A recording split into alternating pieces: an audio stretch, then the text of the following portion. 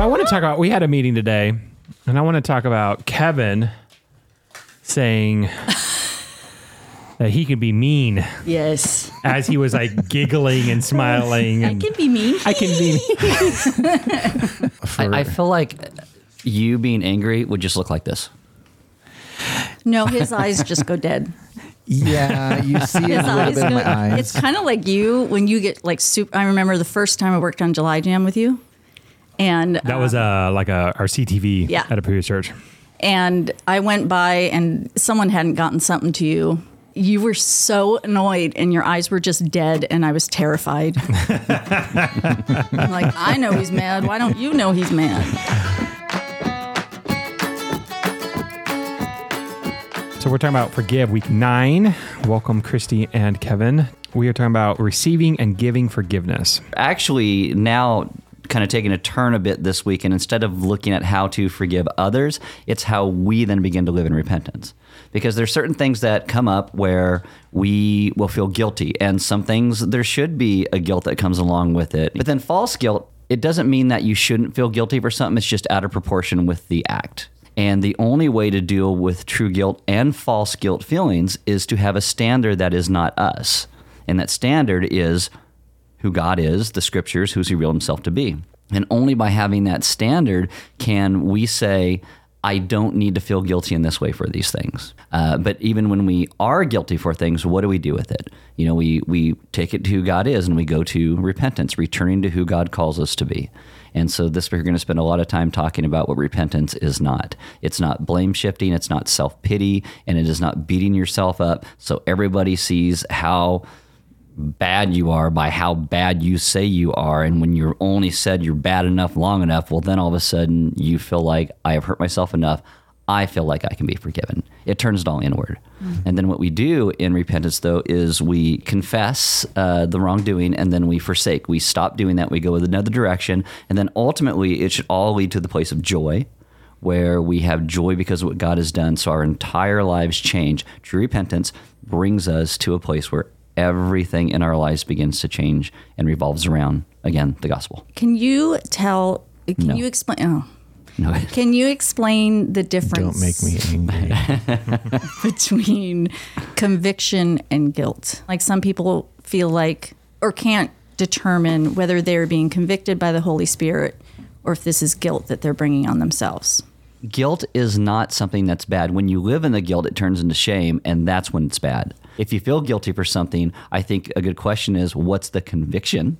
And so you can put those two together in a way that works. Because conviction isn't just a negative towards guilt. Conviction can be a push towards a joy. Yeah, why do you feel guilty? Is it because someone is pushing the guilt on you? Or is it because you actually broke God's standard? Why is that guilt there? What is it coming from? Mm-hmm. And is it from a place of untruth?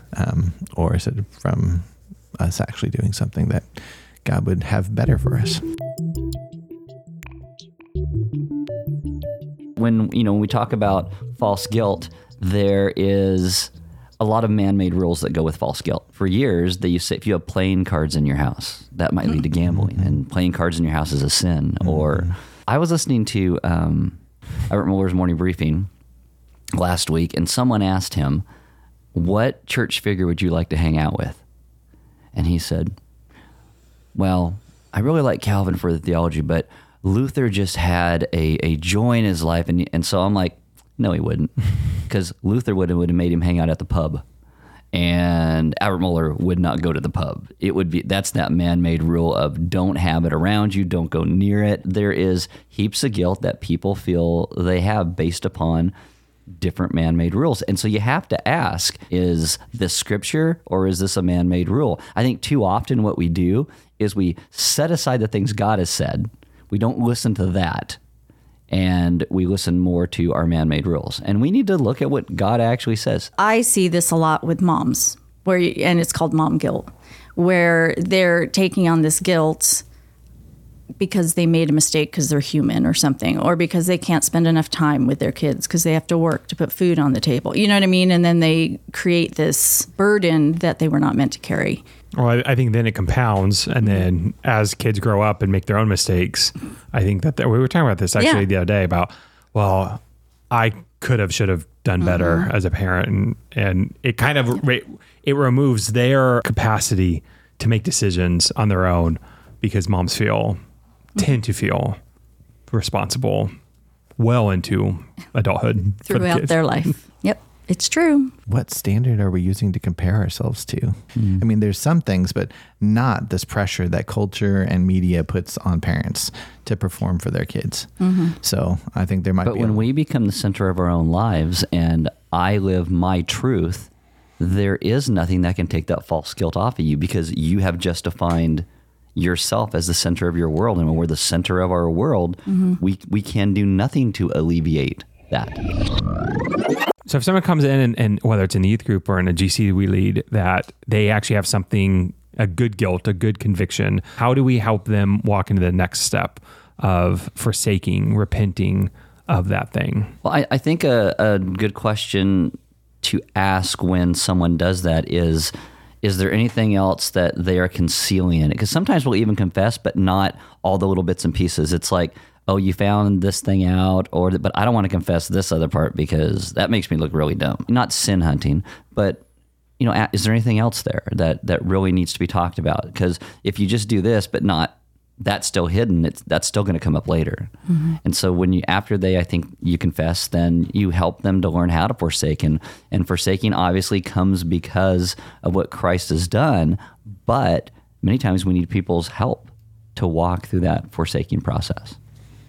I mean, there's people right now that I am having conversations with who are working on forsaking things, and they call me and let me know when they're struggling with stuff so that I can help. And I'm not always the greatest help. Well, you're limited, right? You can't. What can you do in stopping? And stop ongoing actions or desires of the heart. We need one another, and it's not. I'm not saying that we don't. But eventually our faith needs to also become our own as we live and walk it out. We've run into situations leading a GC where we have people that confess the same things every single week.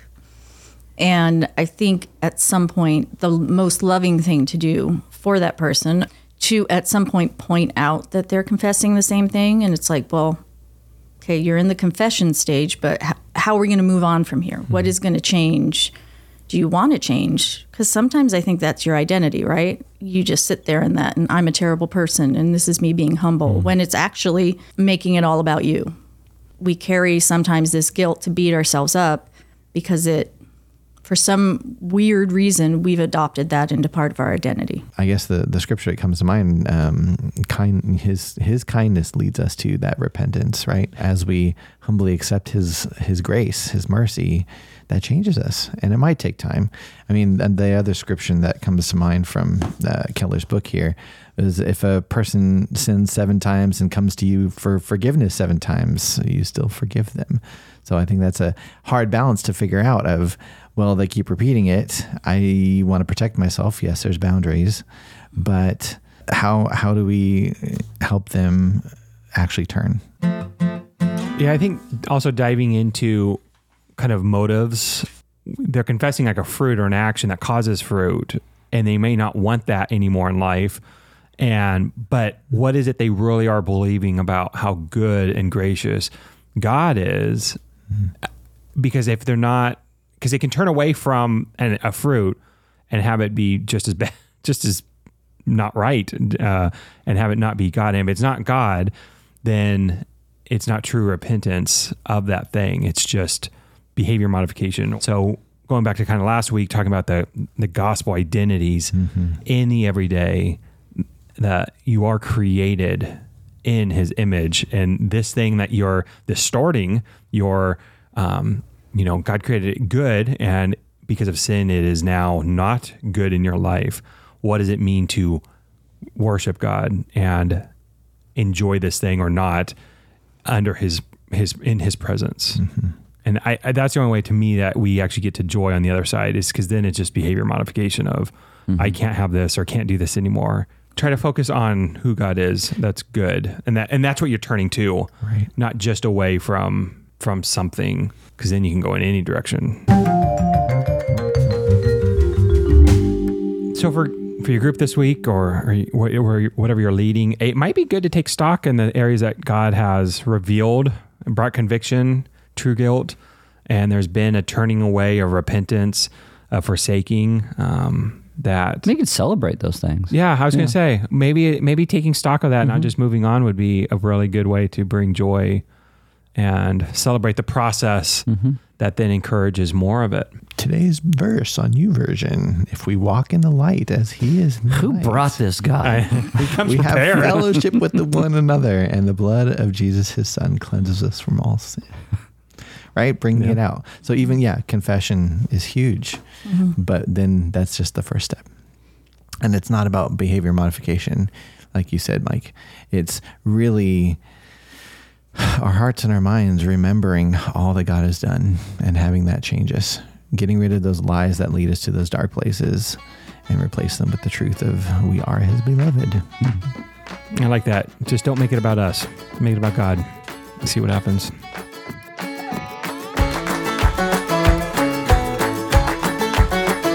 Yeah, so my anger comes out in creative ways where kind of like the book describes, you might hold things and then it comes out in different ways. So you the Forgive book is what I'm mentioning here. Keller explains If you that- can't tell, Kevin has it sitting right in front of him right now. Of course he does. He brought it to the podcast just to show how spiritual he is. No, He's I got a- needed his confidence to remember what Aaron might be talking about this week. He has a slideshow. You're trying to make me angry. Is it working? No. No, not at all. Look at that smile. So, no, my anger comes out in ways like Keller describes where you hold on to it and then you kind of use alternate manipulative ways to get back at people. And So what do I need to be on the lookout for? That's what I'm wondering. you will probably feel from me avoidance. You might be like, well, that wasn't very kind. It may come out in small ways like that, but internally for me, that's my way of being angry. If you all of a sudden feel that my tone changes, I don't tend to Notice things. Aaron's not good at nuance. that's good. You need to come up if you're mad and be like, I'm mad at you. And I'll be like, oh, okay, let's talk about it. And I'm learning how to do that over the last, say, 5 years and 10 years. It's been healthy for me to be able to speak those things. Well, thank you, podcast listener. And now here's a quick bonus part of this episode, talking to Christy and Kevin about what's going on with Elements Youth Ministry. Well, you guys want to give an update on ministry that you guys are preparing for? Or? So for the high schoolers out there, on September 17th, we are having our first meeting here right after second service. We'll have lunch together and then kind of... Wait. What are you having for lunch, though? I'm waiting for suggestions, and we're going to spend some time having fun, eating, but also kind of dreaming about where God might be taking us. So another thing that we're starting Wednesday of this week, Delta, our lunchtime game club is starting up, and it was so cool to have so many students last week at the back to school night say, hey, where are you guys? We really want you here. We miss you. Come back, bring pizza. It's not just about the pizza, but That was part of it, apparently. it's a little bit. You want to talk about pray for me? Yeah. We are excited because together, Kevin and I have been spearheading this campaign for connecting adults with students and even students in elementary to connect them through prayer. And so we're still collecting adults. We need adults to sign up that want to pray for kids through at least the first half of the year. Hopefully that relationship continues. So we've got a decent amount, not as many as we want yet, but we still you're have still a few collecting weeks. adults. Yes, we're still Like collecting Pokemon. adults. I do. Got to catch them all. But on the 24th, we're actually going to have a little get together on the courtyard for about 5-10 minutes, probably more like 10 minutes. And connect the two, so the student with the adult, so they can chat for a few minutes with the parents and figure out what they should be praying for and kind of start that connection. So we're excited about it. Just a little story about that. We even had one of our teenagers who just heard about this past Sunday, and they were so excited. They were like, I want an older person. I want one. Can I have one? So really They want one of their very own. Yeah, so sweet. And then other ones were requesting people by name, actually, both adults and students. I've been very encouraged by this. All generations, right? Yes. Right. Okay. Thank you for clarifying. So, first through 12th graders are the people being paired with anyone who is over their, graduated from high school. Cool. Looking forward to it.